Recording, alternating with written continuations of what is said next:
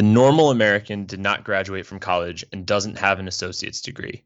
He or she perhaps attended college for 1 year or graduated from high school. She or he has a net worth of approximately 36,000, about 6,000 excluding home and vehicle equity, and lives paycheck to paycheck. She or he has less than $500 in flexible savings and minimal assets invested in the stock market. These are median statistics, with 50% of Americans below these levels. Nat, we are back at Made You Think. We are.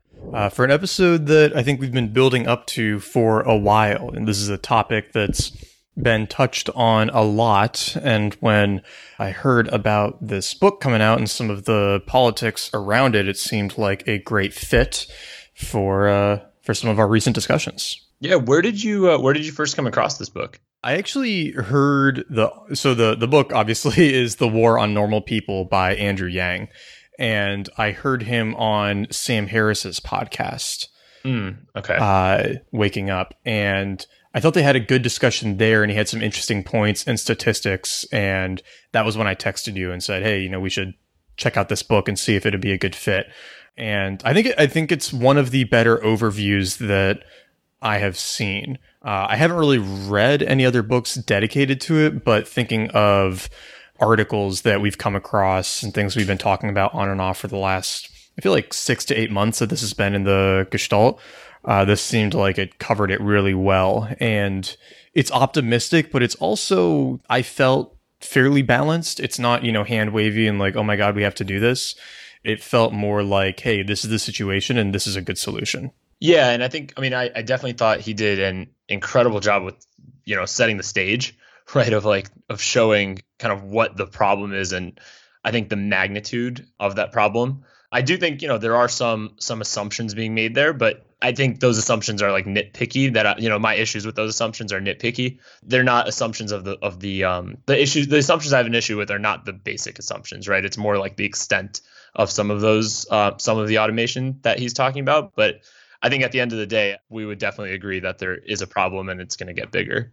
So I think, we can talk about the nitpicky assumptions all we want, but honestly, those are just anybody's guess. I'm sure we'll dive into them as we get to those topics. Exactly. Yeah. But I think he did a great job of setting the stage for the problem. And then I do think with the solution, where he's talking about, spoiler alert, he's pushing for universal basic income as being kind of not a catch-all solution, but as kind of, in his opinion, the best solution to the set of problems that's going to be facing the United States moving forward.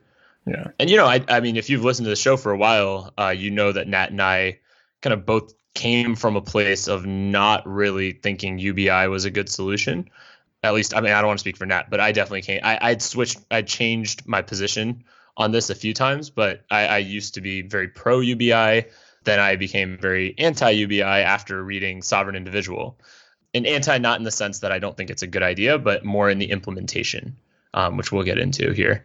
Yeah, that was pretty much my experience too. Was I'd say a year ago, before we started this show, I was very generally pro the idea of UBI, and then Sovereign Individual and a couple of other, I think, like articles or just ideas I'd come across made me way more skeptical of it.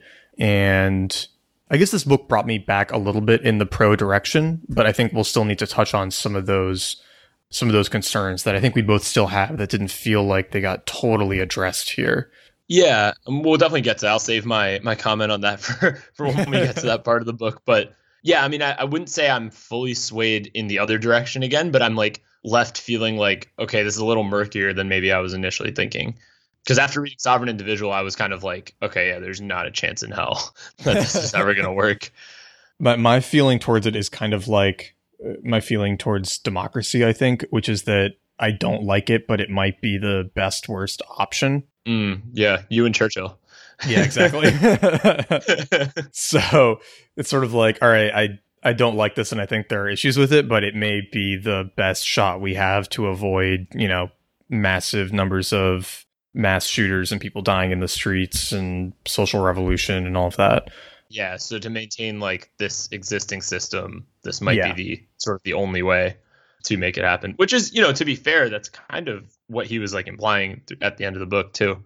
Yeah, it did feel like that was his push. Yeah, like he didn't seem like he was saying like, oh, this is like by far the best possible thing, but it's like, hey, if we want to keep this sort of forward progress going in this current system, this, kind of might be what we have to do to make that happen. Yeah. And I think this is the best place to start because it's how he starts the book off. And I think it was it was fairly surprising for me. I knew some of this stuff, but I didn't totally get it. But it was just kind of like how bad the current situation is already. Yeah. And I like how he used median statistics and not mean. Yeah. Right. Because, I think like when you look at the country from a mean perspective, right, it's not actually that bad because you have massive amounts of wealth at the top. But then when you start looking at median, I had the exact same realization while reading that the first whole part of the book was just sort of how dire the situation is for a lot of people. Yeah. Well, for most people, actually, it seems like. Yeah. And for lack of a better way of going through it, we should probably just start diving into some of the stats we have highlighted here. There's not a ton of narrative to this, so I apologize for that. But I feel like we do have to touch on most of them, especially because so many of them are very masked by other statistics. So like this first one that really surprised me is how low the labor participation rate is. So to be clear, there's unemployment rate, which I think is at 4 or 5%, right? Which is really good. But unemployment rate doesn't count people who are on disability and who are no longer looking for a job. So There's a massive number of people who are working age who are not looking for work anymore or who are just living off of disability. And apparently the labor force participation rate's only at 63%, which is lower than almost all other industrialized economies and comparable to El Salvador and Ukraine, right? So for any given working age person, there's slightly over a 1 in 3 chance that they've just left the job market entirely, which is bad. I think it speaks to a couple things. So the fact that the unemployment rate is so low, it speaks to that's basically if you're looking for a job, only 4% of people basically can't find one, it seems. But that doesn't count, as Nat's saying, all the people who have basically selected themselves out of the job market via either, I think you mentioned disability, which we'll get into in a few minutes. But I also think that in some ways, though, Nat, it does speak to probably wages, or not wages. Sorry, that's the opposite of what I'm trying to say. The benefits that people get from the safety net in the United States, can basically support what looks like, what is that, 37% of the population? Yeah. Yeah. I mean, that's a lot. Plus, every kid in addition to that who's not part of the labor force participation rate. And when we say support, granted, people who are in this bucket of okay, you're collecting disability and food stamps to stay alive. It's not like you're supported, you're able to stay alive, but it's not like you're having a, fantastic experience with it. Yeah. You're not thriving, but he's got, this next stat related to that, which is half of American households already rely on the government for direct income in some form, right? So you've got just over a third of people in the US who have pretty much left the job market. And then that leads to about half of all households getting income from the government in some way, usually disability. Yep. A certain amount of that is Social Security too. Yep, exactly. That's what I was going to add. But just in terms of numbers, right, there's way more households that aren't in the Social Security age bracket yet. So It's kind of it's a lot. It's a lot. It's something like in certain states, you've got 20% of all working age adults on disability. And he doesn't talk about it here as much in the beginning, but later on, he mentions that most of these disability claims are for kind of muscular tissue issues, right? So, sore necks and things like that, or mood disorders, right? Anxiety or depression. And there are huge teams of lawyers who make all of their money by helping poor people get on disability. That system is so crazy. Yeah, I didn't realize the extent of that. That was a complete blind spot for me. Yeah. And the way they price it is so smart because the lawyers don't charge anything up front, but they take a cut of whatever backdated disability you get when you get on the program.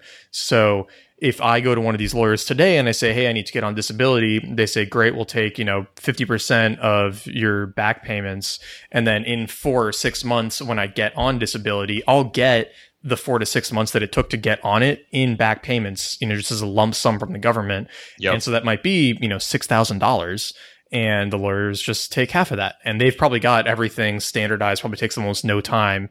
Yep. I'm sure it's like a very simple form for them to fill out, and they probably have go-to doctors in the region that they file their claims through who they know are just going to rubber stamp it, and they can just print money by helping these people get on disability. And then once you're on disability, you're basically getting, it sounded like around $12,000 a year from the government. Which is basically what basic income would be. Yeah, it's basically his proposal for basic income. Yep. But the downside of it is that you can't work then, because if there's any sign that you are actually competent to work, you lose your disability. Right. So it creates a huge disincentive. It's one of those things where it's like you get on it and you're probably not getting off, or you just figure out ways to get income which are not trackable. Right. Like I was going to say things like babysitting or, just like things like that. Like I think he had even an anecdote of somebody who was like, changing someone's light bulbs or like, just like doing like little odd jobs. Yeah. But you'd probably get paid in cash for something like that, right? And no one's tracking it. And it doesn't count as, it's not going to get you off of your disability. Right. And since pretty much all job creation in the last 10 years, he says 94% of all jobs created in the last 10 years were temp or contractor jobs, right, with no benefits. So you're not going to risk your $12,000 a year, no questions asked check for a chance at a part-time contractor job. Right. Where you might make $7 an hour in some states. So the incentives are really screwed up. And that's why disability has something like a less than 1% churn rate annually. Once people get on it, no one gets off. Yep. It's like the anti-SaaS startup. Yeah. It's like we got such a low churn rate, but that's because we're paying our customers and not charging them. Exactly. Yeah. So yeah, it creates a huge disincentive. I actually even wonder, because the way he was describing it too, like the people who get on disability sort of maps perfectly to the areas with the biggest job losses. Right. Too. So I wonder to what extent the government actually recognizes that this is effectively another type of welfare program, effectively to basically cover up a lot of the job losses. Not cover up, that's the wrong word, but compensate. Yeah. Yeah, because I think he said somewhere, here we go. In Michigan, so these claims for disability are highest in the old manufacturing states, like Ohio, Michigan, Pennsylvania. Michigan in particular, of the 310,000 residents who left the workforce between 2003 and 2013, half of them. Yeah, half of the 310,000 went on disability. So it's definitely what it is that these people lose their jobs and source of income, and they can't move into another line of work. And this is just a way to get like free government or free money from the government for the rest of your life. Yep. Which pretty sweet deal if you don't have many other options available to you. Well, and it's kind of necessary too in those areas. Like, can you imagine if this wasn't there? Like, what would have I mean, you'd probably have like large scale riots all around the country. You'd have like a Detroit situation in a lot of other cities. Yeah, exactly. And so it's almost like I'm guessing the federal government recognizes that this is like kind of like a Band-Aid that they're putting on, or at least someone within the federal government recognizes that. Yeah. Because it doesn't seem like they try to fight the fraud too strongly. No, I didn't get that sense either. It seems like they're just letting anyone hop on. Yeah, and there's probably like some automatic catch if someone gets a job, right? There's probably some automatic catch of like, okay, well, now you're not getting it. It's probably if you get a W-2. Yeah, exactly. And that's like something that's so easy to, match up. But whereas, they're probably not like checking that, oh, did your disability get better? Right? Like, do you no longer have depression anymore? Or, like they're probably not really checking that type of stuff. They're not making you go to a doctor every 3 months to renew your disability claim. Exactly. Right. Yep. So it doesn't seem like they're really fighting that part of it, which, is probably, I guess before reading this book, I would have been like, oh, that's messed up. But now I'm kind of like, okay, I kind of their version of basic income. Yeah. Yeah. I mean, it is kind of necessary, unfortunately. Yeah. And then I also he did this kind of in the middle, or maybe it was still in the beginning of the book, where he was kind of talking about the whole like retraining stuff. Yeah. It's kind of like a nice myth. Huge myth. With a lot of these people. That comes a little later, right? Yeah, I think it's in like chapter... Well, he touches on it a lot. Right. It's sort of like all through this beginning and middle section. Yeah, I mean, that would have been my other thing before. Would have been like, okay, well, you have all these people who, maybe what they were trained to do is work in like a steel plant, but, maybe their plant closed down or something. So now what can they go do? And my answer, maybe 4 or 5 years ago might have been like, oh, they can go to like a coding boot camp, right? And like, Yeah. but that he did a good job sort of showing that that's not really an actual solution for 99% of the people who've lost their job. Right. I guess the stat was, or he didn't give a stat, but it just said that studies have shown that retraining programs as currently practiced tend to show few, if any, benefits. But the mental or the thought experiment he gave that I thought was even more helpful was where he says that the test is not, will there be new jobs we haven't predicted yet that appear? Of course there will be. The real test is, will there be millions of new jobs for middle-aged people with low skills and levels of education near the places they currently reside? And the answer to that seems almost certainly no. And I think that's one of the big distinctions between this technological industrial wave and the last ones, because people compare it to, oh, well, when cars came along, buggy drivers could still do work. And it's the answer to that is sort of yes, they could, because there were other low skilled, blue collar type jobs similar to being a buggy driver. But if automation is taking all of the low skill blue collar work at once, then there's nothing really to transition into. The only people related to those lines of work who will still have something to do are the technicians who know how to repair the machinery, maybe, or, coders working on it. And even they, over time, will get kind of spun out. So there's not the same potential for jobs to be replaced that I think there was in past industrial shifts like this. Right, exactly. Yeah, there's not the same, well, I think I've said this maybe on an earlier episode, but humans kind of are like the ultimate generalists, and that's been very useful for kind of all time of humans. But the big downside of that, right, is like we're just not as good at any one thing as like, well, not always, right? But I'm not going to include creative things just yet. But let's say like we're not as good at even potentially being a repairman, right, as a robot would be in many instances. So yeah. I mean, yeah, you're definitely not as good as making a car, for example, right? I mean, look at a lot of like the new car factories are so automated. Any kind of factory, right, is becoming so automated. And even like, I mean, how familiar are you with like the Amazon warehouses? Have you seen some of those videos? I haven't, no. So they have like armies of workers, right? Like humans, Mm-hmm. and they do a lot of the same kinds of things that Walmart does, like. Which is where, I mean, this is a tangent we could go on, but they get a free pass a lot of times where Walmart doesn't. But Amazon employs like a lot of really, really low wage labor at the same wages that like Walmart does. So basically people who are getting paid but still getting welfare. Yeah. They do a lot of that, but Amazon has been very clear about the fact that like they're actively working and funding things that would replace those workers. So it's kind of like, and they've tested that as well. I think I don't quite know why they haven't implemented it that widely yet. Maybe the technology is just not there. But yeah, they like want to automate their warehouses. And it's kind of, I mean, it seems like something that a robot or, a combination of robots could do very, very well, right? Like you order something online, it's in a specific part of the warehouse, it gets put on a specific truck. And especially imagine if that truck is self-driving. Right. Like, right. There's just so much of that is a repetitive task, which he keeps hammering on, I would say, in the beginning of the book, that anything that's a repetitive task can effectively be automated at some point. Yeah, which is, I think, the good wake-up call for a lot of white-collar workers, too, because exactly there is that notion that, oh, we're safe because we're not driving trucks or fulfilling orders at McDonald's. And his point is that it's not really about white collar versus blue collar, it's routine versus non-routine. Yep. And he says that routine jobs of all stripes are those most under threat from AI and automation. And in time, more categories of jobs will be affected. Doctors, lawyers, accountants, wealth advisors, traders, journalists, and even artists and psychologists who perform routine activities will be threatened by automation technologies. So if you do anything remotely repetitive or systematizable, I think that's a word. We'll make it one. you're at risk too. Yeah. I mean, my mom and I have talked about this a bit because she works at a law firm, and we started talking about it once, and she said, oh, well, a machine really couldn't do the stuff that we do. And I said, well, what if you had a machine that could replace all of your paralegals and first year associates to handle all of your research and pulling out relevant sections of old cases and briefings and things? And she said, okay, yeah, like, one could probably do that, and that would reduce probably personnel by 90%.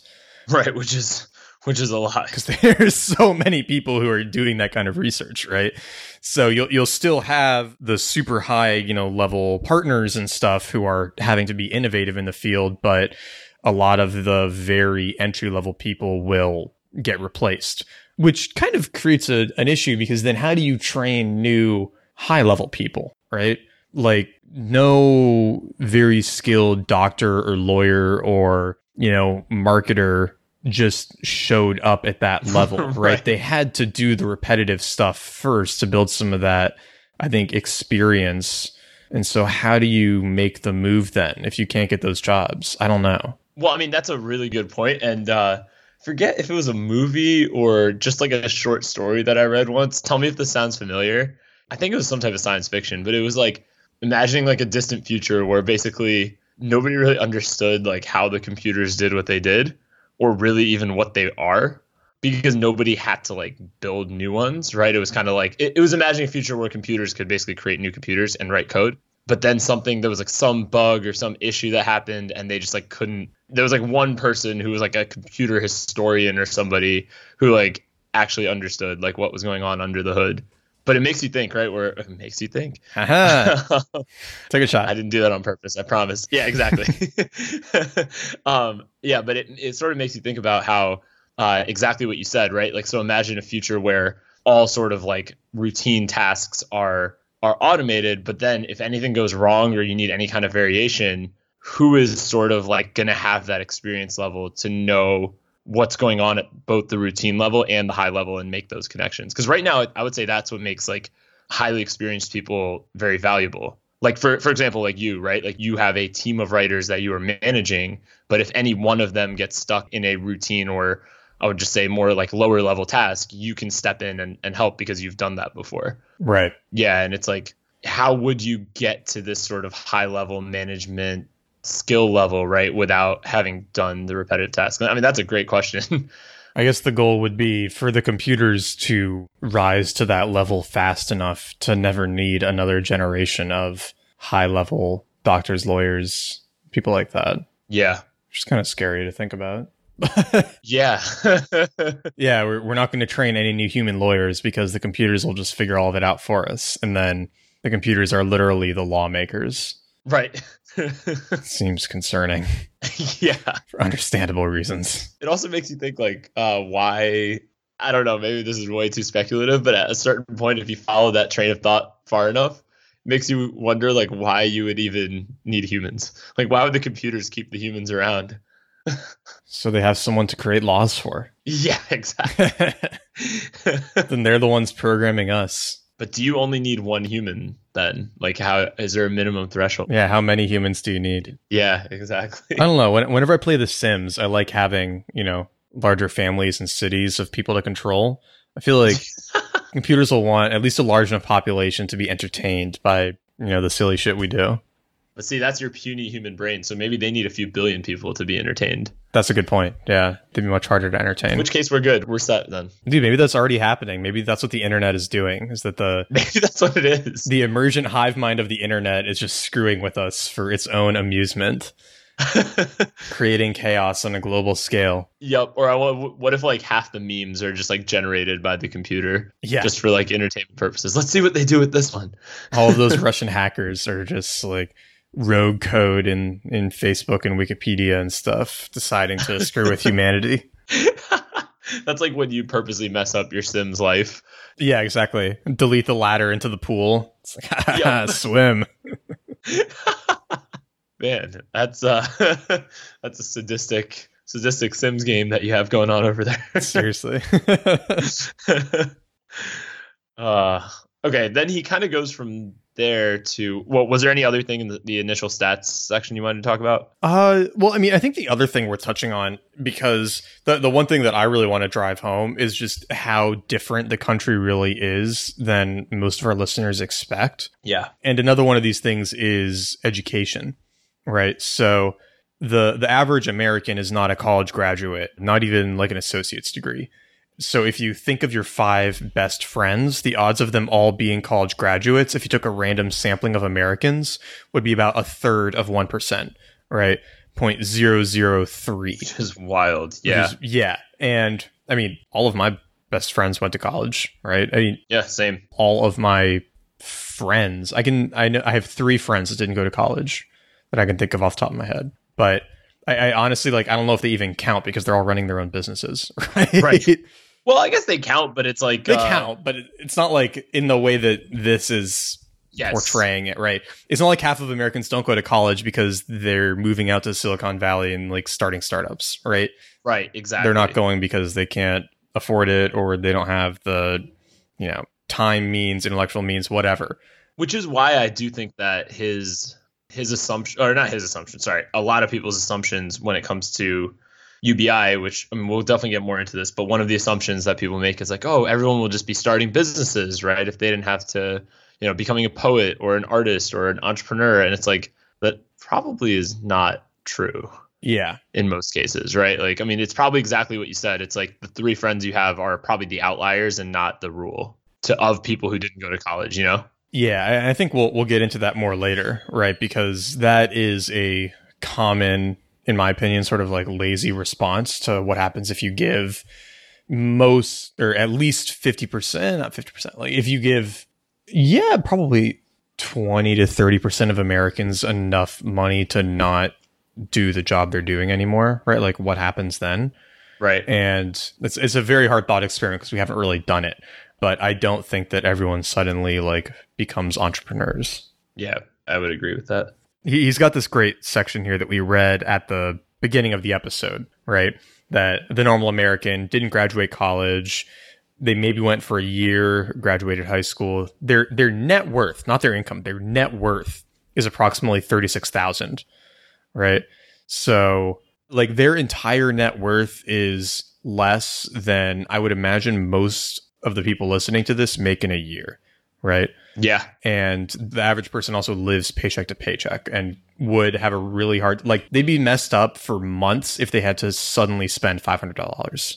Yeah, which is where a lot of the like healthcare debate becomes so existential, right? For a lot of people, because it's like, I mean, health bills are so expensive, right? Even if you have insurance and even if you don't have insurance, right? And well, especially if you don't have insurance. And so when you combine that with the fact that, the average American has like $500 in assets that they can actually spend, meaning effectively cash savings, right? I mean, that's the sense I got from that number. A trip to the emergency room is basically going to send you into debt. Yeah. For months or years even. Yep. If you're ever even going to pay it back. Yeah, exactly. You might just default on it. Yeah. In which case, everyone else is paying for it anyway. Well, exactly. And here's the wild thing, right? 50% of people are below these levels. Yeah, these are all median numbers. So that's where it gets really crazy to me. Just like the median salary is what, $31,000? Yes. Yeah, median personal income in the US was 31 grand, which means that half of Americans earn less than that. And I think, in our networks, right, if okay, I can't speak for everyone listening to the podcast, but at least I know that when I was graduating college, kids who were getting $60,000 a year salaries were disappointed, right? Right. I mean, we also went to a I would say not an average school. No. I mean, right, which definitely affects that. We're definitely in that like obnoxious tech elite, whatever, but it just shows the perspective, right? Right. Exactly. That yep. You can kind of be in the top 5% of the country, but still feel poor. Right. And you can't really imagine what life is like for the half of the country that makes less than 31K a year. Yeah. Although I would love to see that like mapped out versus cost of living. Because like, that's fair. I mean, I know some people who made 60 and then moved to like New York, right? Or to like San Francisco, right? And that would be, well, actually my first job in California I made 42K and I felt poor as shit.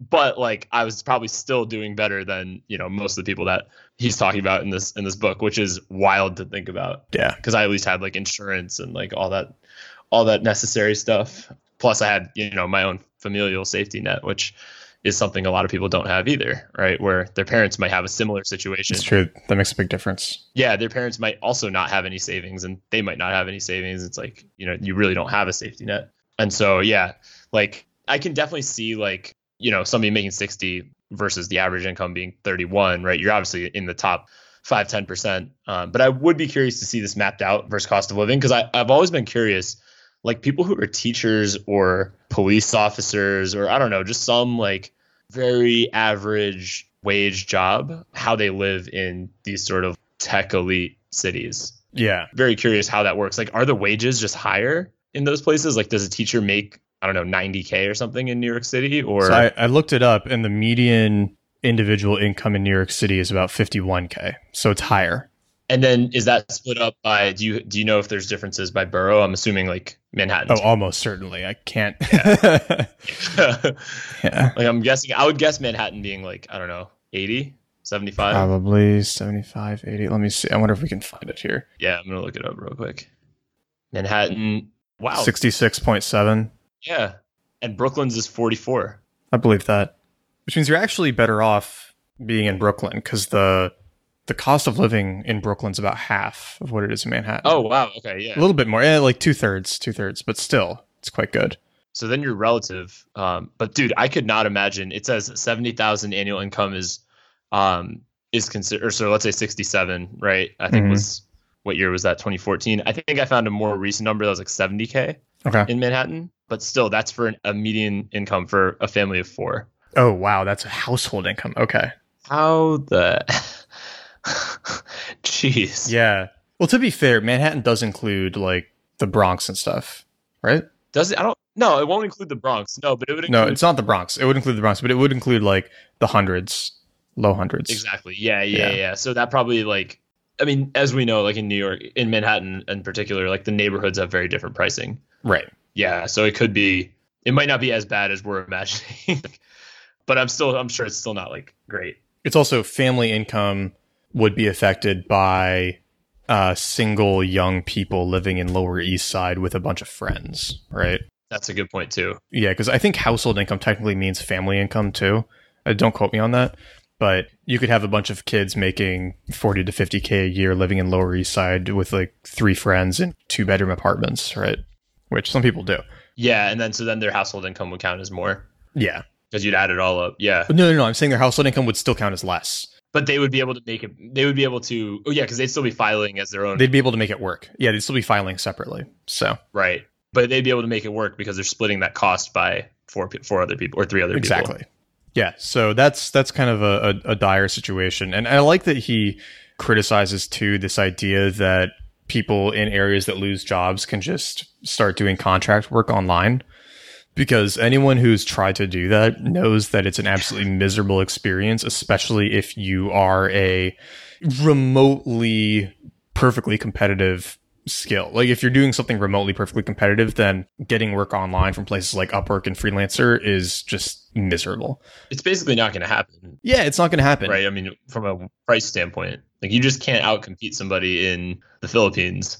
Yeah. On a price basis. Almost anything you can do, somebody else in the world can do for a quarter of the price and faster, unless you're very skilled at what you're doing, right? So, and everyone who's very skilled at what they're doing is not the people who are going to be at issue from a lot of this automation. So, and that, I don't hear this argument that much, but I can see somebody making it, especially like a San Francisco person, right? Saying that, oh, all the truck drivers can just like go on Upwork and be virtual assistants. Like, probably not. Probably not. Because you can get a much better VA from the Philippines for $4 an hour who will be like way more pleasant to work with and, is through like an agency where you can have someone 24/7 and like you're not going to live anywhere in the US very comfortably on $4 an hour. No. Because that Filipino will also be a college grad and everything.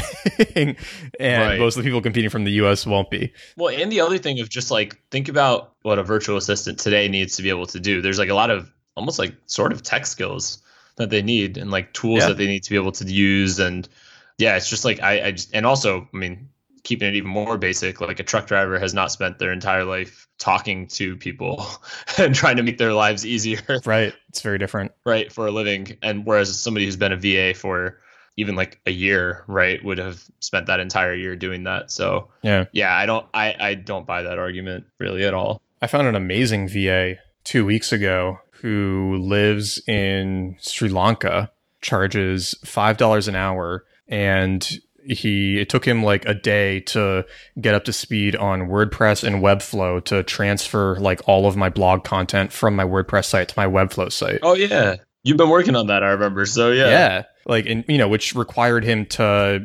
understand image formatting and some HTML and CSS stuff, navigating WordPress, navigating Webflow, like not, super high skill stuff, but at least like middle technical skill, right? Not just like rote, boring data entry, relatively complex stuff. And he picked it up super fast, like took feedback really well and got the whole project done, way faster than I ever would have in my free time. And yeah, like only $5 an hour. You really can't compete with that kind of help if you're living in the US. Yeah. I mean, I've talked to people who are designers who've tried to go on Upwork for just maybe, especially when they're first getting started, just to try to get some clients. It's just like you just can't make it work economically for yourself. Yeah. So I don't buy that being the way that it could work. I mean, I could see somebody very skilled doing that, but then again, you're probably not in this situation if you're very skilled. Like if you're a very skilled developer, right, you could probably find work digitally, but then you're probably also not part of this group that he's talking about here. Right. Anybody who could make it work on a place like Upwork in the US has better options available to them. Right. Exactly. Yeah. So that's the tricky thing. And that's where, I don't buy like, I mean, it's a nice vision, right? I wish it would work, but it just doesn't seem to work. Yeah. I mean, unless there's just like a type of job we're completely overlooking, I just don't see how a platform could really help that. You could earn and trade goods in online games, which we will get back to.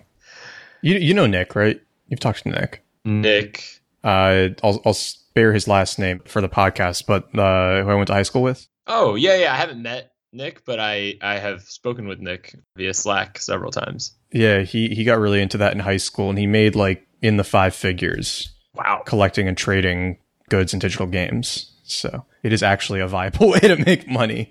Wow. Yeah. Although probably not at scale for this number of people, but yeah, some people. A few people can do really well in it. Maybe for some professional esports players as well. Yeah. Well, professional esports players make a ton of money. Yeah. It's only going up too. So, but again, that'll be a small subset of the population. Yep. There can only be so many like top streamers on Twitch. Exactly. So as Taleb says, Extremistan versus Mediocrestan. Exactly. Ones where, yeah, I think actually that's the bigger theme here, that like just the world in general is moving in that direction too. That's like the second thing beyond automation, right? That like every field is kind of moving towards Extremistan, where there's sort of a winner take all effect to lesser, or some industries are lesser extent, some are greater extent, but in general it feels like everything's moving in that direction. And actually, the video game streaming is a perfect example, because when you log on to Twitch, it shows you the most popular streamers that are on at that moment. Yep. And so most people will just pick whoever is at the top of the chart right then and watch them, which is how you get certain streamers having 500,000 people watching them at once and making like $600,000, $700,000, $800,000 a month between their streaming fees and their affiliate deals and all of that, right? But then you got maybe 5 or 10 streamers making that much. And then you've got tens of thousands or hundreds of thousands of people trying to get into streaming and not getting anything because, one streamer can entertain the entire video game watching market if, they wanted to. Whereas it's kind of like, if there's a national news station, you don't need local news stations in every state. And we're moving more and more in that direction where one person can just eat up more of the market, which concentrates obviously profits and revenue and everything in fewer and fewer people. Yeah, well, I mean, it's kind of like that with it was kind of like that with Twitter in the early days too, where like when you'd first make a Twitter account, right, they would show you basically like, remember they'd try to get you to follow like a certain number of people, right, and those people would all be like the most popular Twitter accounts. So you would have this, like winner take all effect for sure, and then those people would get more followers from that. Yeah. So you can get to the top of the market and eat up all the money. But it seems like the other thing that will still be around too are low-end service jobs that would be hard to automate. So stuff like being a masseuse or gardening, right? That stuff I think will take a lot longer to go away. And I wonder how much of the economy will move into more of those types of roles. Because there is that potential for... especially if some of this UBI stuff goes into place, people will have a bit more discretionary spending to use on services from other people. And then the question will be that will we see an even bigger service economy than we see right now? That's a good point. Like if there is more money there, then maybe there'll be more demand for that kind of stuff. Yeah. Yeah. I mean, that's a good point. I mean, my other question then related to that would be like, would those jobs have high enough wages, which would disincentivize people from sort of getting on? Oh, you're saying in a UBI world, right? I'm saying in a UBI world. Okay, Yeah. got it. Yeah, I was talking about like this. I was going to go to like the disability side. Right. And be like, if you're basically going to make the same as you would make on disability, you'd probably just be like, why am I going to this job? Yeah. Or at least some people would. But I could see a UBI world where, you might live off of a mix of UBI and, being a massager or dog walker, and you just take like a few jobs that you enjoy per week, but you don't have to, be working constantly. And then you kind of get to blend it that way. And then we might have more service opportunities available because it'll be easier to hire people for some of those service jobs. And maybe it would be like a bigger gig economy thing too, right? Because so many people are making money doing gig work now. Yep. Where like I'm just amazed by the number of people working for Rover and Wag and the dog walking apps in our neighborhood. You just see them out all the time. And that's like a big source of extra income, I think, for a lot of people who either aren't making enough from their job or maybe are in between jobs. Or they might just like hanging out with dogs. Or they like hanging out with dogs. Yeah. But I mean, these people are out hanging out at the dog park at, noon on a Tuesday. So they're either like me and just like taking the break in the middle of the day and their job lets them do that, or, it's got to be one of their main sources of income. Yeah, but and that's also one that I would have a hard time seeing like automated in the near future. Yeah. And I wouldn't want to like have a dog walking robot take Pepper for a walk. That would be kind of creepy if this little like robot showed up at the door and put out its hand for the leash. I wouldn't like that future very much. Careful, man. It's right around the corner. No, I'm just kidding. Of course, by then you'd have like a robot dog that doesn't need to be walked, but that you can't tell it's a robot. It'd be like some Westworld shit, Yeah. Why don't we just have robot humans while we're at it too at the same time? So the robot dog walker picks up the robot dog from a robot human or a cyborg human. Yeah, there we go. Yeah. It doesn't need to go to the bathroom, doesn't need to be walked. It's just always affectionate, never misbehaves. They'll probably get boring quickly, right? Yeah. It'd be like that Twilight Zone episode where the guy dies and then he's in the afterlife and all of his dreams are coming true and he's winning at all the poker games he plays and beautiful women are throwing themselves at him, and then by the end of the episode he realizes he's actually in hell, right? Not in heaven. Yep, I love that one. It'd be like that. We'd be like, no, I want a dog that's occasionally an asshole because then I like them much more when they're well behaved. Right, exactly.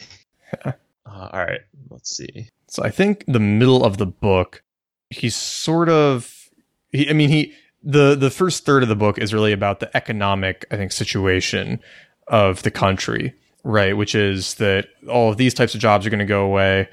It's already pretty bad with a lot of people not making much money. And then in the middle of the book, it's sort of about almost like cognitive and socioeconomic, psychological situation and how that may be affecting things. Yep. Because there's some other stuff in here, less related to money, more about kind of how we think about work and life right now. And, one of those is how much of talent and money is getting like hyper concentrated. So he's got this kind of joke early on where he says the smart people in the United States will do one of 6 things in 6 places: finance, consulting, law, tech, medicine, or academia in New York, SF, Boston, Chicago, LA, or DC, right? I would say that 90% of the people that I know from college went to one of those 6 cities. Yeah. There's a few who go to, Austin or Boulder or maybe Houston, Dallas, Raleigh. Dallas is surprisingly robust, but definitely the majority of people are, in these 6 cities. Yeah, at least 80%. Yeah. Of, I'd say, grads from where we went to college, from most, top tier schools, it seems, they all end up doing these same things at the same place. Now, I will say, though, I wonder how that will change as we get older, because I could definitely see like people leaving those cities as maybe they have families or things in their life change. I could definitely see that changing, but I think we're starting to see that exodus. Exactly. That's exactly what I'm saying, right? So maybe well, like Austin in particular comes to mind, right? With the out of these six, it's not in here. And I know a lot of people who moved to Austin. So I could see, I could definitely see there being like these cities being where things are concentrated, but then as you build your own sort of brand and your own I don't know, your own network or something, you're able to work from wherever, or I think that'll be for sure. You're able to work from wherever, so you don't necessarily need to be in these higher cost cities. But you definitely find a lot of companies concentrated here. Right. And he's got this stat somewhere else. So it's basically that 75% of all venture capital money goes to Massachusetts, California, and New York. And the rest of the country has to fight for the remaining 25%. Right.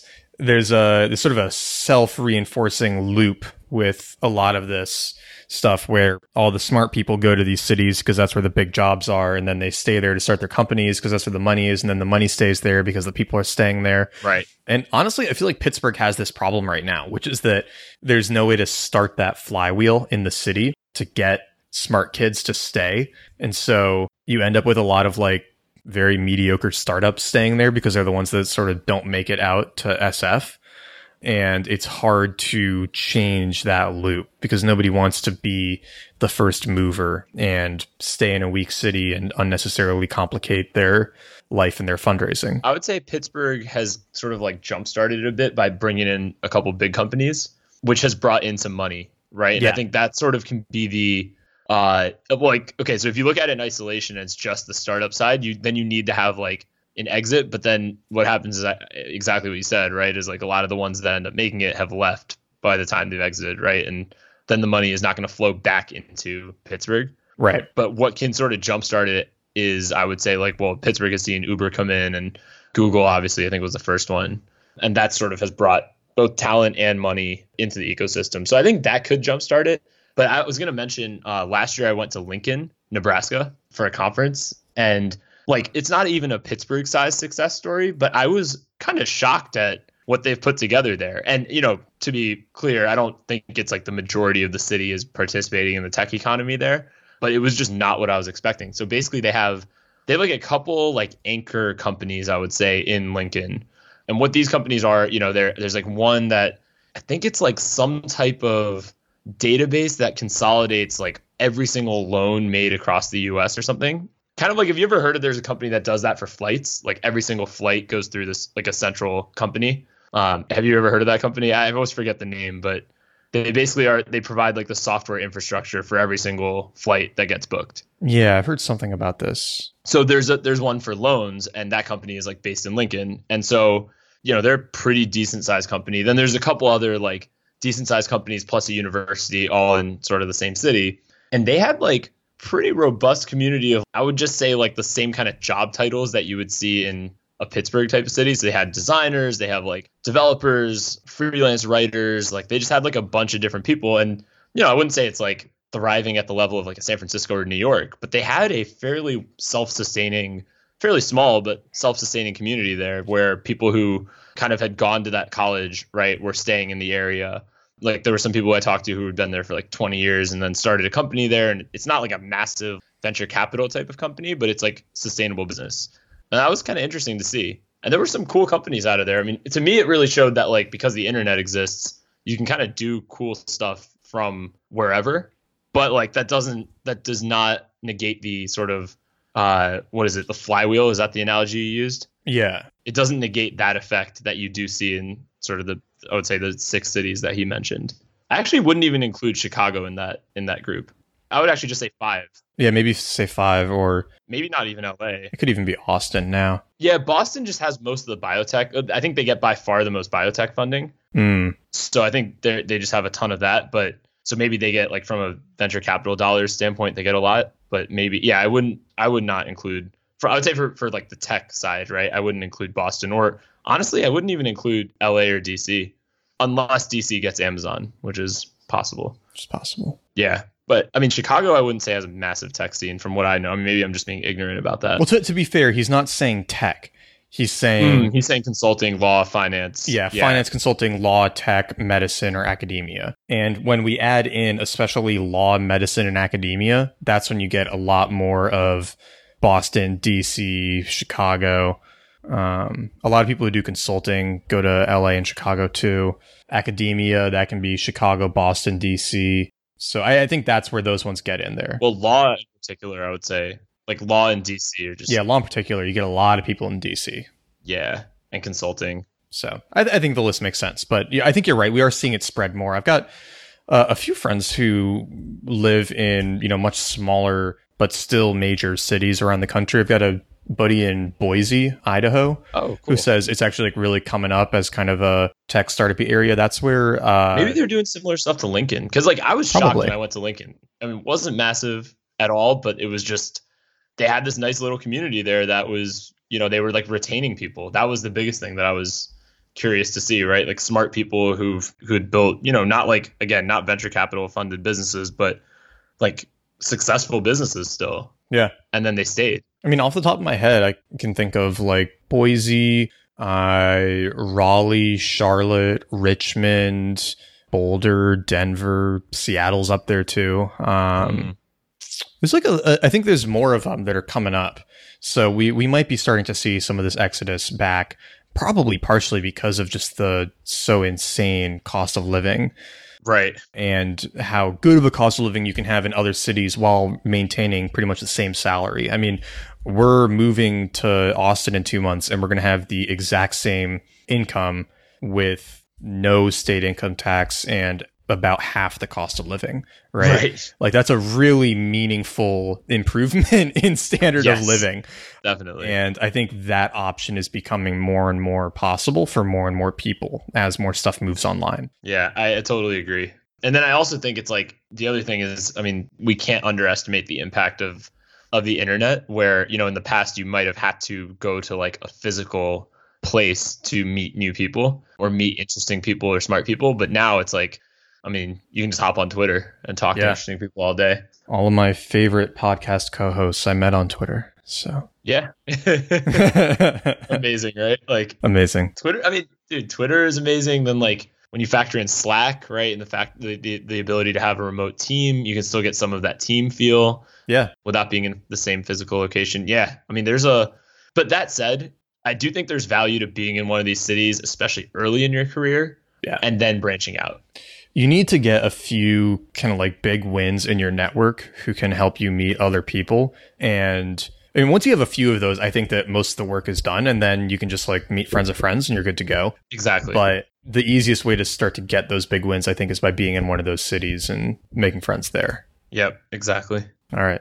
So going on from the discussion of kind of like individual cities and where ability concentrates, he's got a chapter here about how geography is destiny. And he kind of what he talks about here is that where jobs disappear, society starts to fall apart.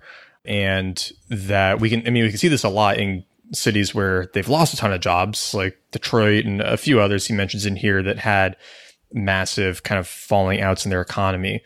But we've got this issue where Americans now move across state lines and change jobs at much lower rates than any point in the last several decades. So he says the annual rate of interstate relocation dropped from about 3.5% of the population in 1970 to about 1.6% in 2015.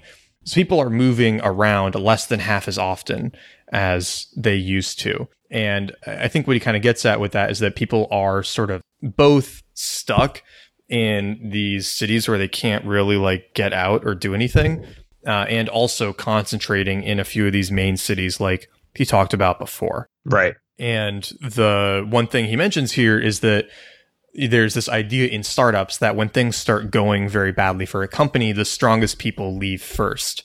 And so it seems like in a lot of these areas of the country, things are going badly and the smartest young people get out first, right? Because they leave, they have the means to leave, they have skills that are in demand, they can go somewhere else. And so that's why you're seeing a lot of this talent and ability exodus from so many of the cities around the country. Right. And my big question from that was that why doesn't he apply that thinking on the national level, right? Because this goes back to what we were talking about in the beginning with the sovereign individual stuff.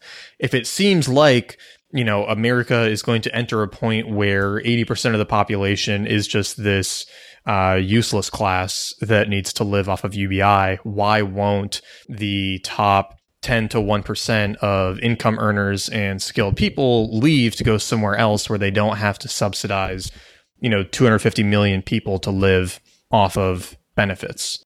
That was my big question there. So I think I guess we can bring up what he responded to in his tweet. Yeah. So you asked basically that question on Twitter, right? And his response, he gave a few different answers in the response, but I'll just read it. So he said, biggest market in the world, best high-end education and services. Other major societies have higher VATs and taxes anyway. Inertia, patriotism. After you have a certain amount of money, it doesn't touch you day to day. So I would say of those, the only answer that actually makes sense to me, and obviously it could be my own ignorance, but the only answer that makes sense to me is the biggest market in the world answer in combination with a VAT.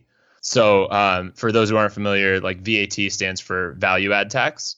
And that basically just means if you do business in that country. So if, somebody buys something in that country, they pay it whatever that VAT is.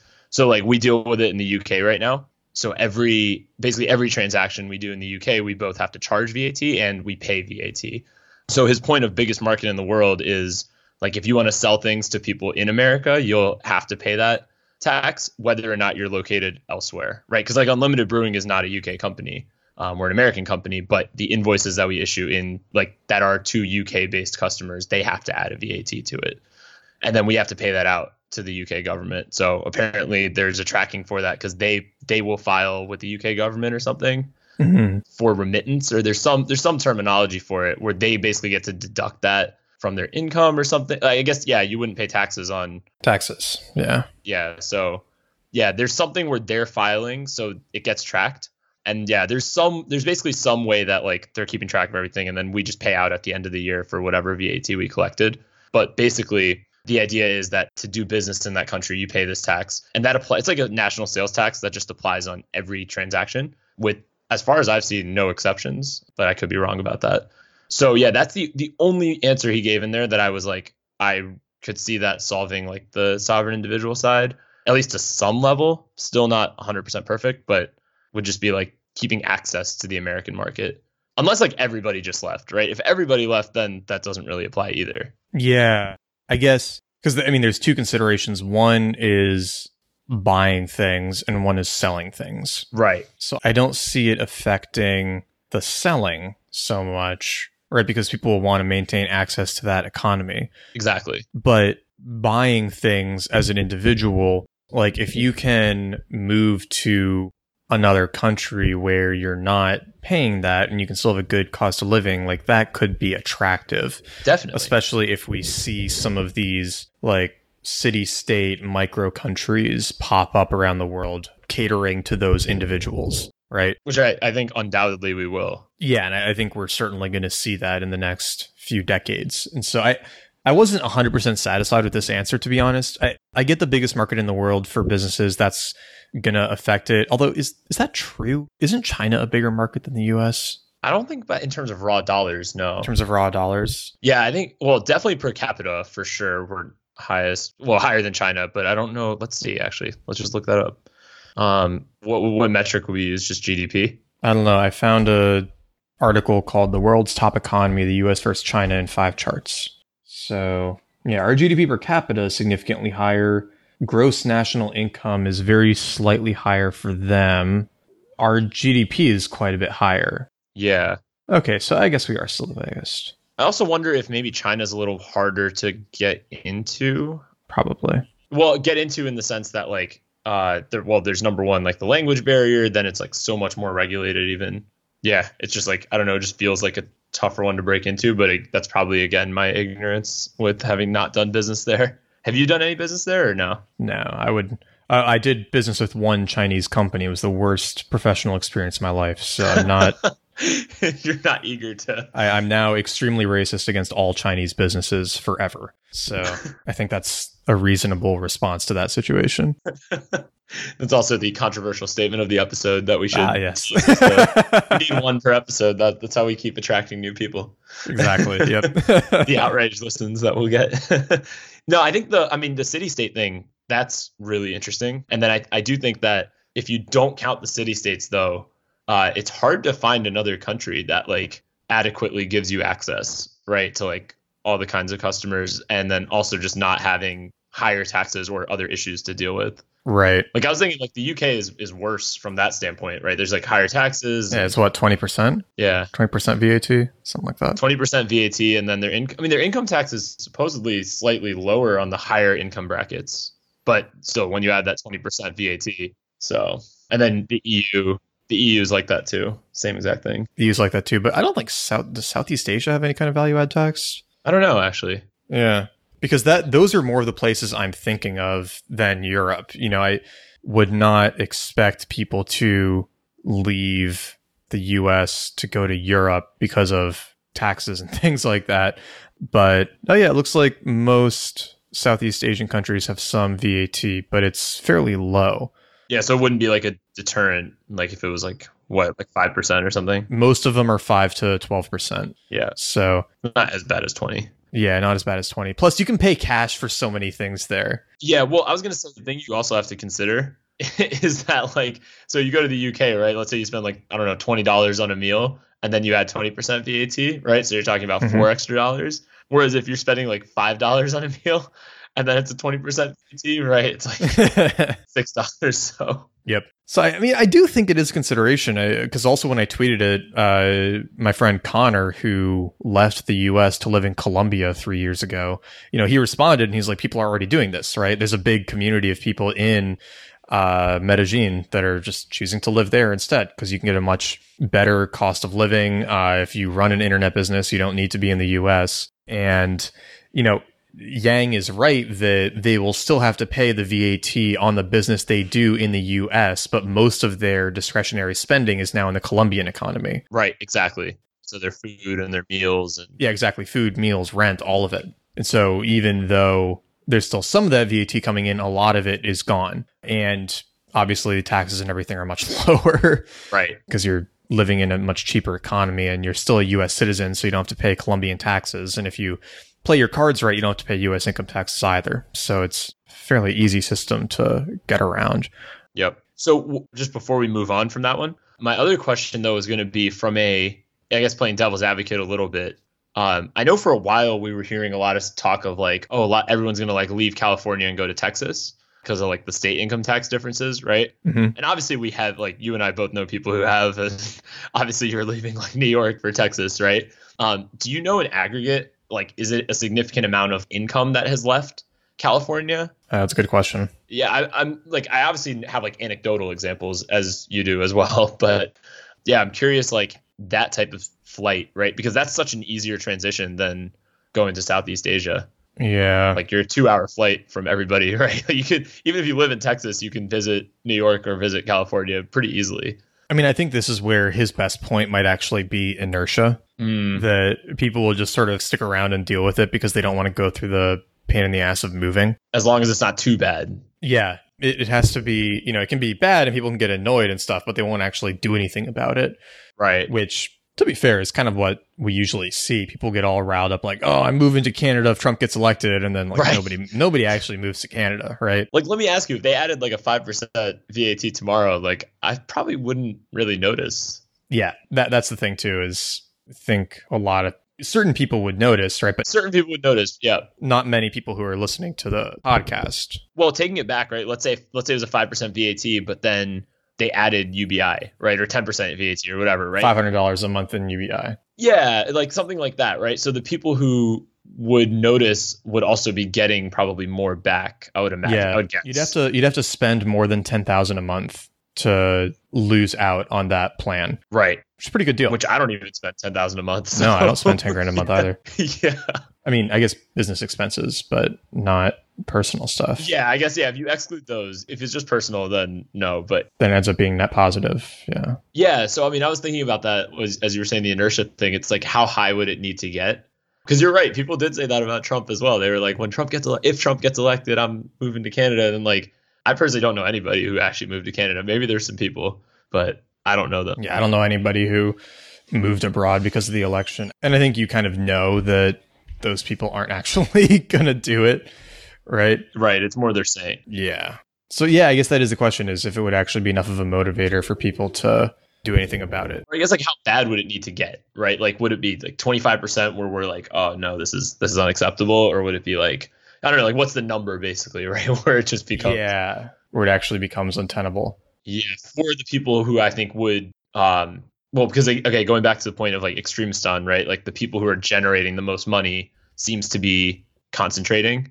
Well, maybe it's always been concentrated, but it just feels like that effect is definitely becoming heightened. So it's like, how high would it have to be for those people to be like, okay, this is so annoying that like I can't stay here? I think if they did the tax on income, right, I think it's easier for somebody to feel that versus consumption. I don't know. I just feel like because income tax in the highest brackets in places like California and New York, it's already like approaching or above 50%, depending on your bracket.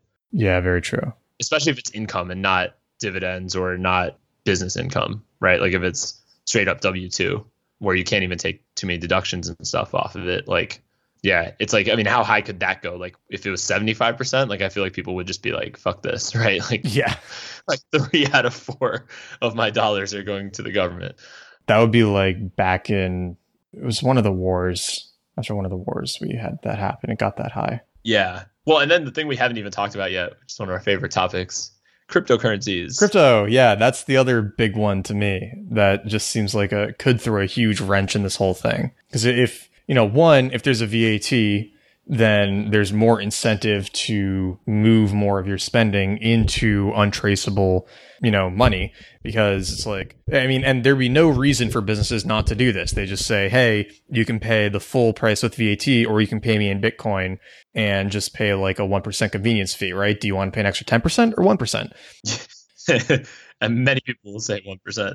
Yeah, exactly. As long as there are enough merchants doing that, then you just keep paying each other in crypto and you're much better off. Right. I mean, I think about it. I think about it with my business, right? And if, let's say that we charge an average client, it's okay. So we normally do like 8K a month, but let's say it's 10K for ease, right? If we add a 10% VAT on that, there's an extra $1,000 a month we have to charge people. Right. Or, I can charge them. And that doesn't even go to you. It doesn't even go to me. No, it doesn't go to anything.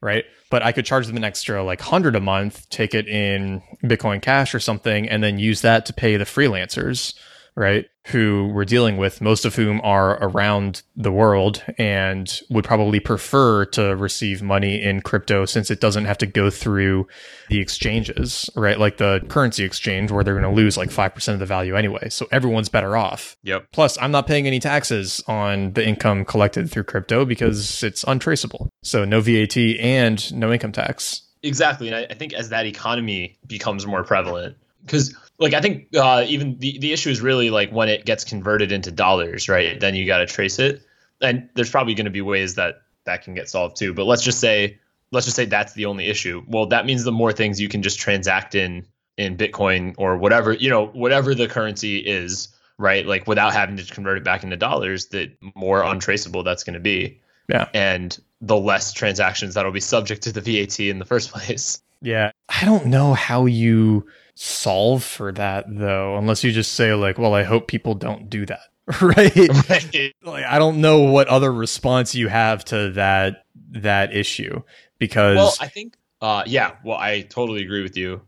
I think honestly, if like the UX of cryptocurrencies got easier, that would be just game changing, which I think it will. Like I don't think it's not an if, it's a when. Yeah. Like I feel like the people who actually use cryptocurrencies are people in sort of our segment. But, if they got it so where like, I don't know, someone's grandma could use it, that it would be over. That's going to be the big thing, is when you can use it more places. Like an app, right? Yeah, an app. Yeah.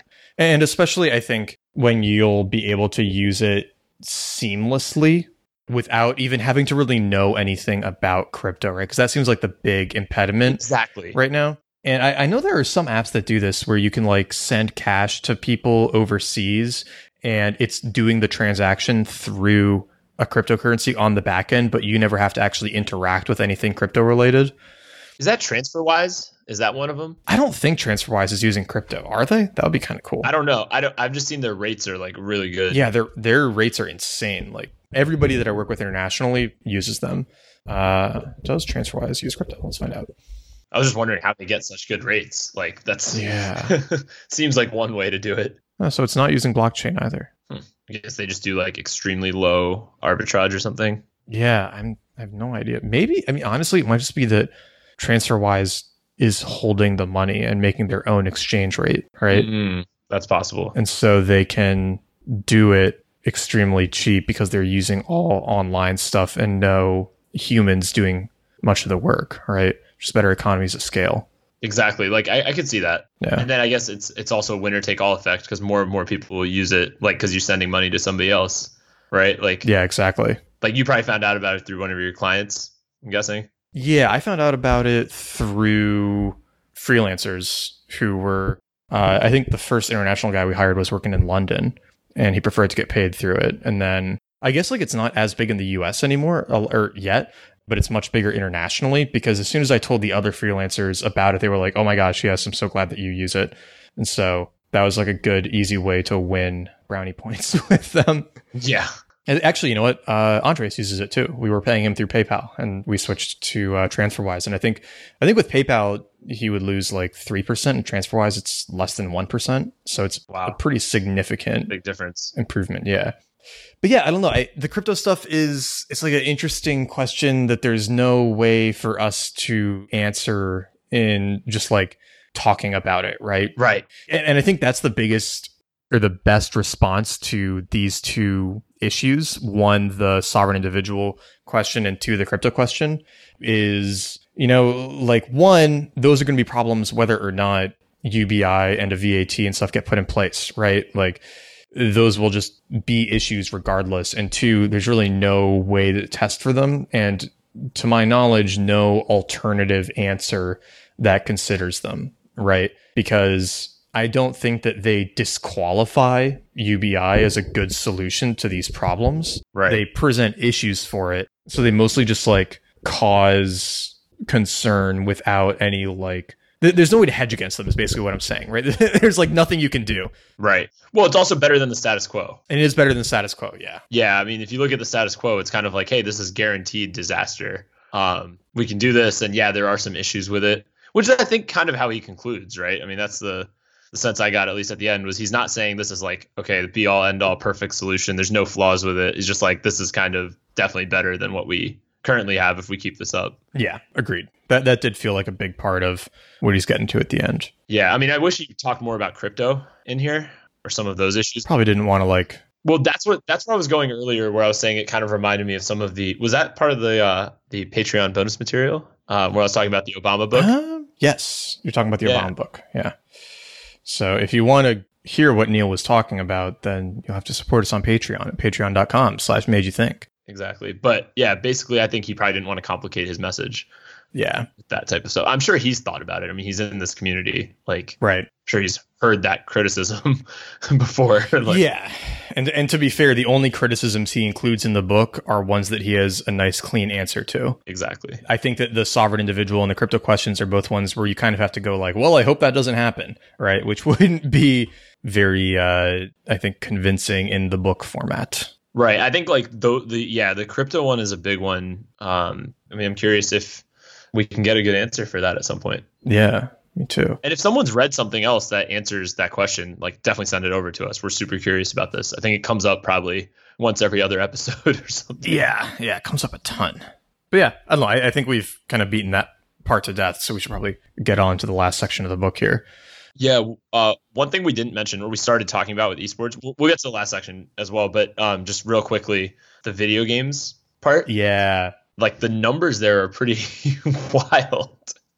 Yeah. What is it? So yeah, I'll just read this from the book. From 2004 to 2007, young unemployed men without college degrees were spending 3.4 hours per week playing video games. By 2011 to 2014, the average time spent per week had more than doubled to 8.6 hours, which is a lot. But then there were some anecdotes he gave of people who were playing like 40 hours a week. Yeah. Which is basically like a full-time job. You know, the thing that this is one answer I've never gotten a satisfactory answer on this from anyone involved in esports, but this feels like the primary audience, right? Is like young men effectively. Yeah. And the older men seem to be more of the unemployed type as well. So the question I have on that is like they always make a lot of the comparisons to like, oh, it's going to be the same kind of ad revenue as, football or basketball or soccer or any of the sort of major sports. But the reason those advertising dollars are there is because the audiences have money, right, that you're trying to get to. Whereas in these instances, like, I don't know, man, like a young unemployed man without a college degree, I don't think that person has a ton of extra money to advertise stuff to. Yes and no. I mean, it doesn't... They have UBI maybe, but... Well, and also, I mean, if they're watching ads on Twitch and stuff, then that is a source of revenue from them too, right? Like making money from their attention.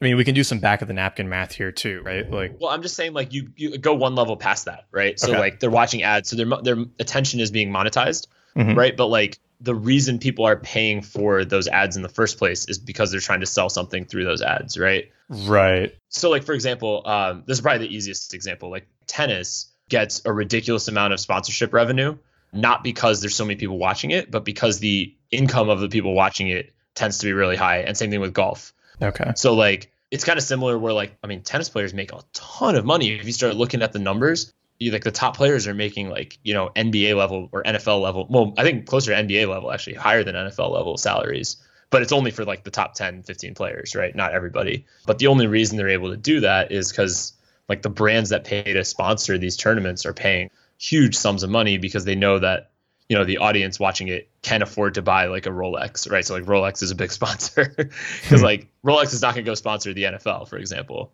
Right. It just doesn't make sense. So yeah, it's like basically that's where I was going, right? So like the reason for their audience size they're able to attract such dollars is because of the income of their audience. So I was thinking like if you take the probably I would guess, I mean I could be totally off here, but like the average income of an esports audience member is probably less than like the audience of an NBA watcher even. Maybe. I mean, I could be wrong, but yeah, I don't know the answer to that question, actually. There might be better stats out there for that. But if that was the case, then I don't see the ad dollars ever catching up. Yeah, that's probably true. Doesn't mean they won't play video games, but the industry itself might not grow, right, to like the level that the projections are. But I think the difference with that, though, is that a average watcher, let's say that a typical football watcher during, peak season watches 3 hours a week, right? Sure. And let's say that, an average video game player also plays like 3 hours per week.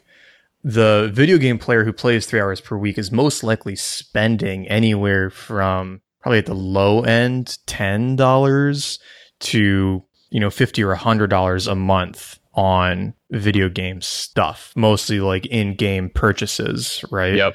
So is the attention of the football watcher worth $10 to $100 a month at 12 hours? So that would be that would be up to $10 an hour of their attention. Definitely not, right? Yeah. So that's a good point. That seems like it's way more monetizable because of the engagement aspect, right? It's not just ads. And also the ability to have the in-game purchases. Right. I mean, did you see the stats about Fortnite? Yeah, it's crazy. That was crazy. Yeah, so Fortnite makes more per user than Snapchat, Google, and Facebook combined. I don't understand. This is a random tangent, but I do not understand why Fortnite is popular. Have you played it? Yeah. Oh, okay. I just it feels like a worse version of Call of Duty. No, dude, it's far superior version of Call of Duty. No. Yes. No. I disagree. I don't like that there's only like the one map. I don't know. There's just not enough like variation. I mean, maybe I haven't played it enough to get like addicted. Yeah. Or to really get hooked by it. Because granted, Call of Duty, the first few times you play it is not fun either. You kind of have to at least jump in for like dedicate for a little bit of time. True. Before you get hooked. But yeah, I at least in my couple games that I tried, I was like, I don't get this. This is actually really crazy. I'm looking at a chart of it. Fortnite has gone from 0 to $318 million in monthly revenue in 8 months. Jeez. We're in the wrong business. Yeah, seriously. That is bonkers. That's wild. Anyway, yeah, video games can make a lot of money. And I think this is part of the real and fairly accurate concern, I would imagine, that if you give this amount of money to people, they will, especially like young men who don't have other creative outlets, they will play a lot of video games. And I think Yuval Harari has talked about this a lot too. And I've heard it more from him in like articles than in the actual books in Sapiens or Homo Deus, if you want to check out our episodes. But he basically says, he's got one great article where he is basically saying that the useless class is just going to move into video games in VR, supported by UBI. And part of his argument for that is that that's what we've been doing for all of history anyway, that for the last 2,000 years, well, for 0 through 1900, Common Era, pretty much all of the bottom 80-90% of the world lived in like a VR game called religion. And, you know, you like pray to God and go to church and, you know, give donations and stuff. And you like earn imaginary points with this like imaginary thing, right? And that was the VR game that most people were playing for most of history. And now they're just going to be playing a different game in like a different medium, right? It's not really that big of a societal shift. It just feels different because it's tech and not, you know, a book. Yep. I agree with that. And that feels fairly compelling. Like I buy that argument, right? And I can see how if you don't have a creative outlet for your time and energy, you want to do something where you feel like you are making progress and being rewarded, right? Because video games do that. They do a great job of that, where you can sit down for 15 to 60 minutes and you know you'll have some satisfaction at the end of it. Even if you don't win, right? You at least like tried and you made some kind of progress. Right. But if you're a cashier, right, that's like the most boring video game ever created. You know, it would be considered punishment to make someone play that game for 8 hours a day. Right. So why would you go do that if you can stay home and play Fortnite, right? Well, I also think it's a great way to prevent like the social unrest, right, that might come from large groups of people not working. I mean, shit, the last thing that we want is a bunch of unemployed, dissatisfied young men roaming around the country with like nothing to do. That's like a recipe for disaster. That seems like a Mad Max prequel or something. I was going to say that seems like a like ISIS-esque precursor. Yeah. Right. If you have just like, I mean, that seems to be like a prerequisite of having an organization like that take over. Like, I mean, that's what happened apparently in Iraq, right? Like there just weren't jobs at all, you know, well, for many different reasons, right? But then if you're a young man with nothing else, right, you just, I don't know, it just seems like you would seek out sort of, for lack of a better word, an adventure, right? And I think a video game can give you that as well. Yeah. Well, it definitely does. They're designed to give you that. Yeah. Well, it's like a lack of stimulation, right? People who are unstimulated kind of like get bored and then will start acting out in order to relieve the boredom, right? It's like that's why young boys in elementary school and stuff will act out because they're not stimulated. They're like having to sit still for 8 hours a day, which is totally unnatural, right? If I keep Pepper inside with no exercise for 8 hours a day, she turns into an asshole, right? Like it's understandable that this is just sort of what would happen if you don't give people some means of, you know, stimulation and satisfaction. Right. And I think you can't expect that everyone is going to become marathon runners, right? And go out jogging for 2 hours every morning to give themselves that. The games do it better. Yep, definitely. So I don't know. I think we will see the video games become a much bigger deal in the next couple decades. And maybe it's not such a bad thing. Maybe it's just the best option. Yeah, I mean, it's, as you said, it's probably the better alternative than having large groups of men roaming around with nothing to do. I like his other alternative, though. I guess it's not an alternative, but the other thing that he talks about here where you can earn kind of like social credit for doing stuff. Yeah, that was a cool idea. I like that idea a lot. I would love to see it implemented, you know, in a city to start off with. I think if you got like a good, you know, young hippie city like Austin to try it out, it'd probably go pretty well.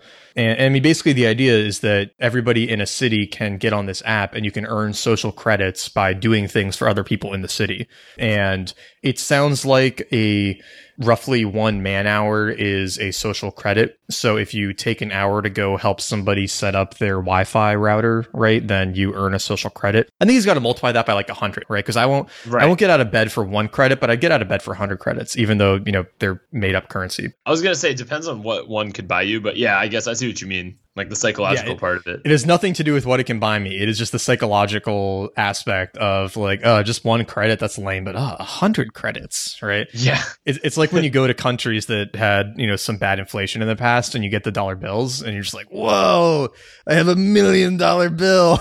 Yep. So yeah, I don't know where it was. I think in Vietnam, I went out to dinner and spent 1,000,000 dongs, and I was just like, this feels kind of badass. I know it doesn't mean anything, but it feels kind of cool.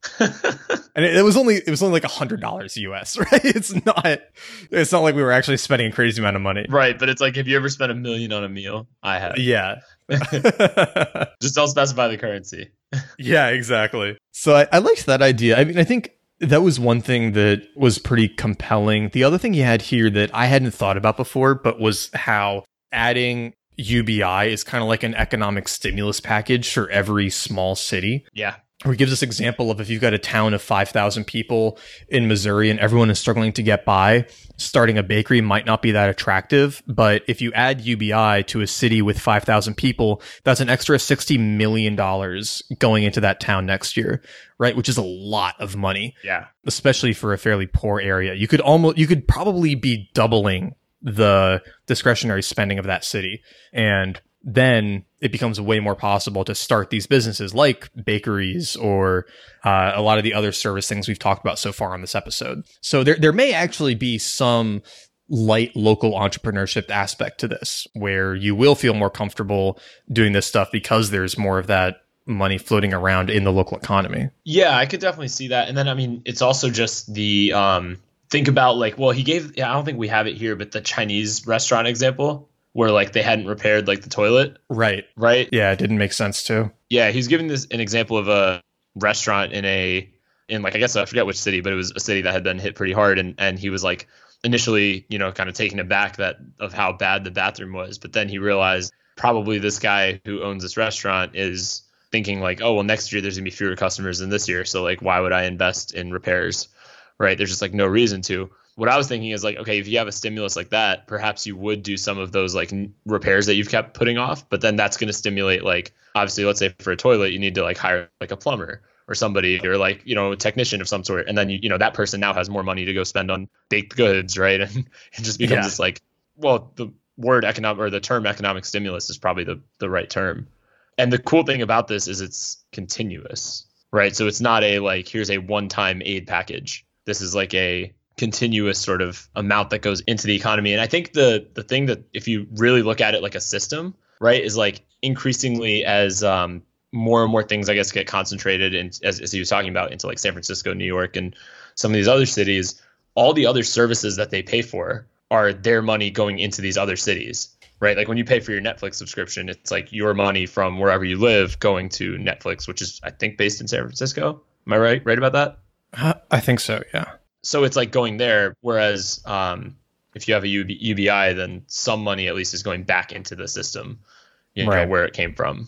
So there's something to be said there that maybe it would at least stop the sort of fleeing of all the wealth from a lot of these areas.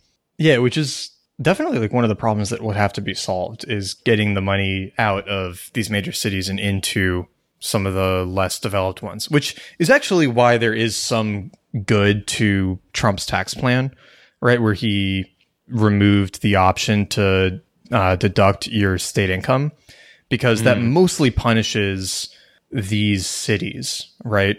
Right. If we look at the list of, New York, SF, LA, Chicago, DC, Boston, LA, SF, New York, and Chicago all have super high state income taxes. Right. And a lot of the less well-developed states don't.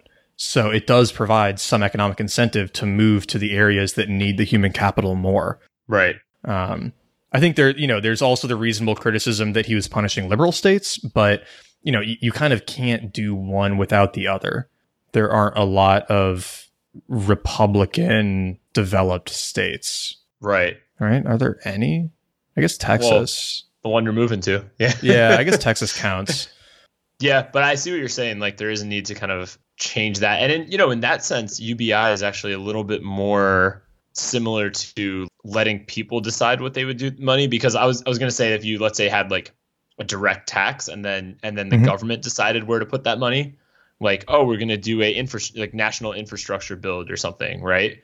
The issues with that is like the government can be wrong about something like that, right? And pick the wrong thing to do with the money, and then now it's gone and wasted. Whereas in this case, right, it's kind of like, hey, we're just going to give it to people and they can spend it on what they choose to spend it on. And I mean, I don't know. There's something like kind of that it feels more bottom up than a straight up tax and spend plan would feel like. Yeah, I liked that part a lot when you mentioned it with Alaska. And Yeah, I think that's also a really good way to sell it to both sides of the aisle, right? You can sell it to liberals by saying, okay, this is something that helps, the needy, right? And, gives aid to the parts of the country that need it most. And you help conservatives by saying this is a way to reduce government control over your money, right? It's like you're still going to have to pay taxes, but it's going back into your hands instead of into like the government's, and, then they have less power, right? So it kind of is appealing to both sides of the aisle if it's framed the right way. Right. You can get both sides to see the merit. Yeah. And because I think the Texas senator or governor who implemented that plan was a Republican. He said it was it supported conservative values by providing a check on government control of the money in the state, something like that. Which is a good selling point. Yeah. It's a good selling point, yeah. So I think the last thing maybe, and I know we're running out of time, so we can only touch on this briefly, but that we didn't get to too much is how providing welfare to such a large part of the country increases the risk of totalitarianism. Yeah. Which was in an article that I think you sent me that I found really compelling, where it basically points out that we have a symbiotic relationship with the government because we need them for protection and cohesion, but they need us for taxes. And our main check against the government is our ability to stop paying taxes, and or leave.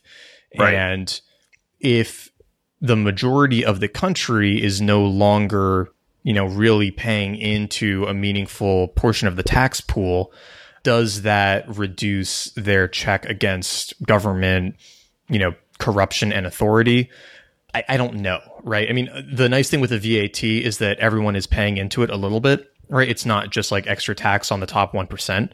So, everyone is still kind of having some check against the government. Yeah, some skin in the game, right? Because they're still buying things. But there is that element of if you rely on the government to keep sending you a check every month, you are less able to, one, leave, right? Because you're going to be used to that. And two, to like push back against the government because they could just say, I'm going to take your UBI away. Yeah, it's a much less symbiotic relationship. It's much more one way then. Yeah, I mean, it's a valid concern. We should definitely link to that article. I'll find it and we can link to it in the show notes, which are at madeyouthinkpodcast.com. That's true. Because here's an interesting thought experiment, right? Andrew Yang gets elected president. By the way, he is running for president. I don't know if we mentioned that, but he's running in 2020 against Trump. We have not mentioned that, actually. Yeah.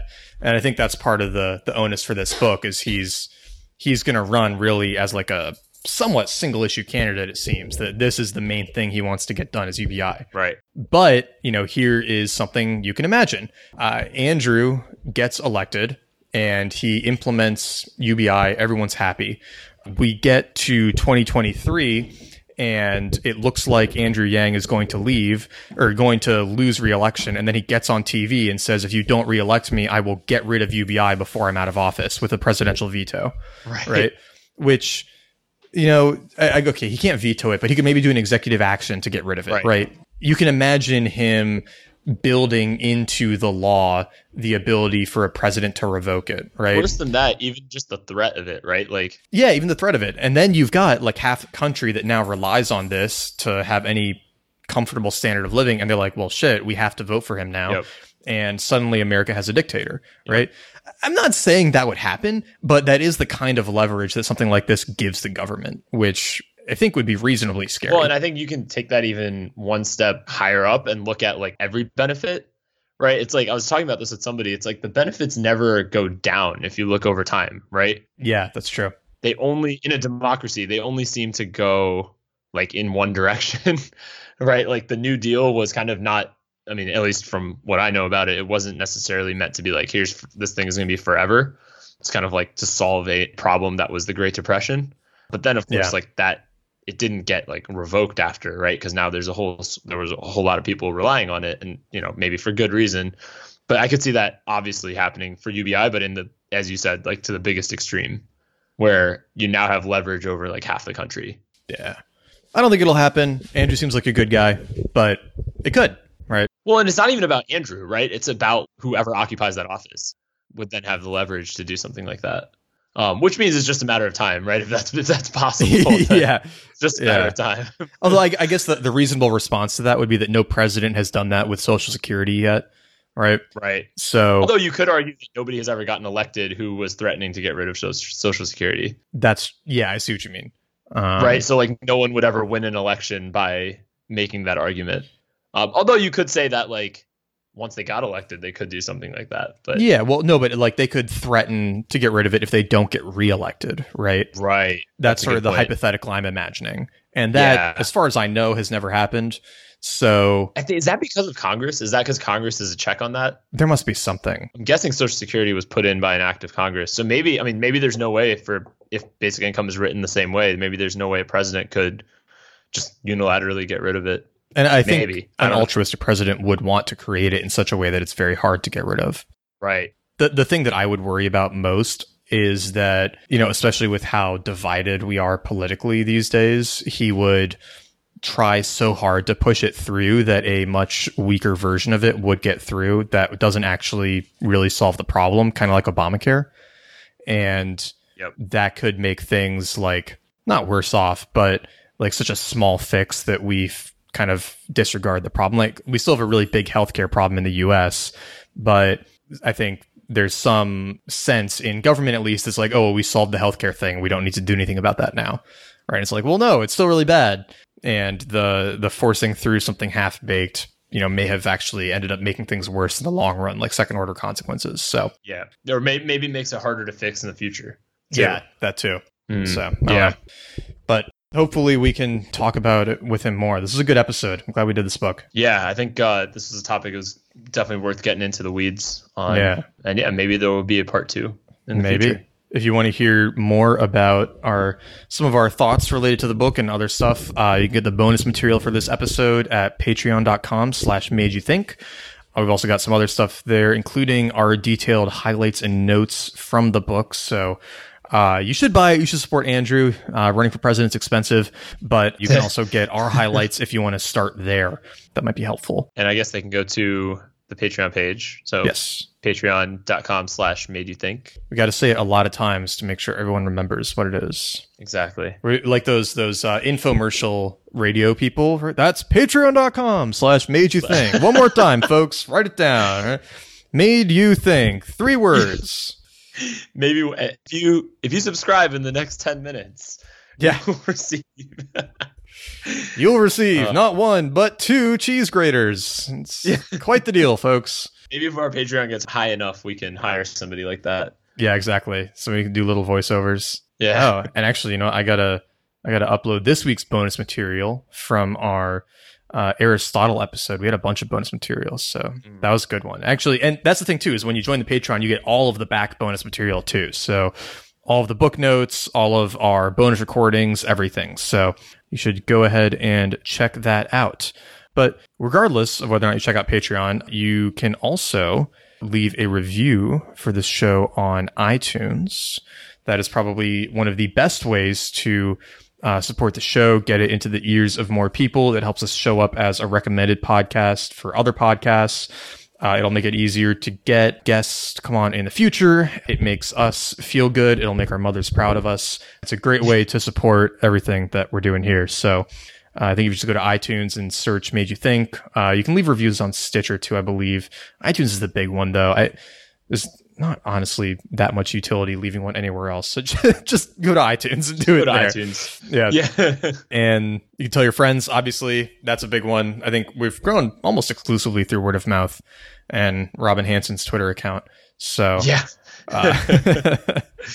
Yeah. So, but yeah, keep tweeting about it. Keep tweeting at us. We love hearing from you guys and getting your questions and your thoughts and where we miss stuff. A couple of podcast listeners actually responded to Andrew's response to my tweet too, so that was kind of fun. It's like you guys were joining in with an episode author, so that's a lot of fun. So yeah, definitely hit us up on Twitter. Maybe if people keep exerting their influence, maybe at some point there will be the Made You Think bump of there we go. Added, getting talked about on Made You Think. Unfortunately, many of the authors are not even alive, but yeah. Yeah, that's true. I have noticed that for some of the books we talk about, and maybe it's a selection bias thing, but if you look on Amazon, there's like sometimes recommended books that are also ones that we've talked about for the less popular ones. Like what? Like Sovereign Individual? Yeah, Sovereign Individual and Elephant in the Brain are the ones I'm thinking of. Let me see. Because, and actually, no, I wonder if we'll have some effect with this book too, because it only had about 40 reviews at the time of recording. Yeah, so Elephant in the Brain and Skin in the Game are the recommended combo, but that might not be because of us. That seems like a pretty natural combo. But anyway, so check us out on Patreon. Check us out on the site if you want email newsletter updates. Honestly, we don't do them that much anymore. Most of that has moved into the Patreon, but you will get occasional information there. Telling you to subscribe to the Patreon. Yeah, exactly. Just kidding. And to leave reviews. But only half. If you're like, oh, this is just like listening to the end of the episode. Aside from that, you can check out some deals from our wonderful sponsors at majorthinkpodcast.com/support. That's where you can find the mushroom coffee, the perfect keto ketones, the kettle and fire bone broth, the cup and leaf tea. And also you can click through to Amazon, buy anything there, and that helps support the show as well. Yeah, I think we got anything else, Neil? No, I think that's it. I think just go read the book, read our show notes, and subscribe on Patreon, of course. That's where all the cool kids are going these days. It is. So if you want to be a cool kid, you got to go to the Patreon. And if you're curious about Andrew Yang running for president, it's yang2020.com. Yeah. Yep. Potential first Asian president. That would be really interesting. Actually, it would also be interesting if this topic sort of captures the national attention during his run. So, also, the only other thing I'll add is this is a topic we're definitely interested in. So if there's articles, other books, videos, like whatever, if there's anything that we'd missed or you think that, we would appreciate watching or looking at, definitely send that our way. You can do it on Twitter. So I'm at the Rail Neil S. And I'm at Nat Eliason. And yeah, I think we will see everyone next week. See you guys next week. Bye.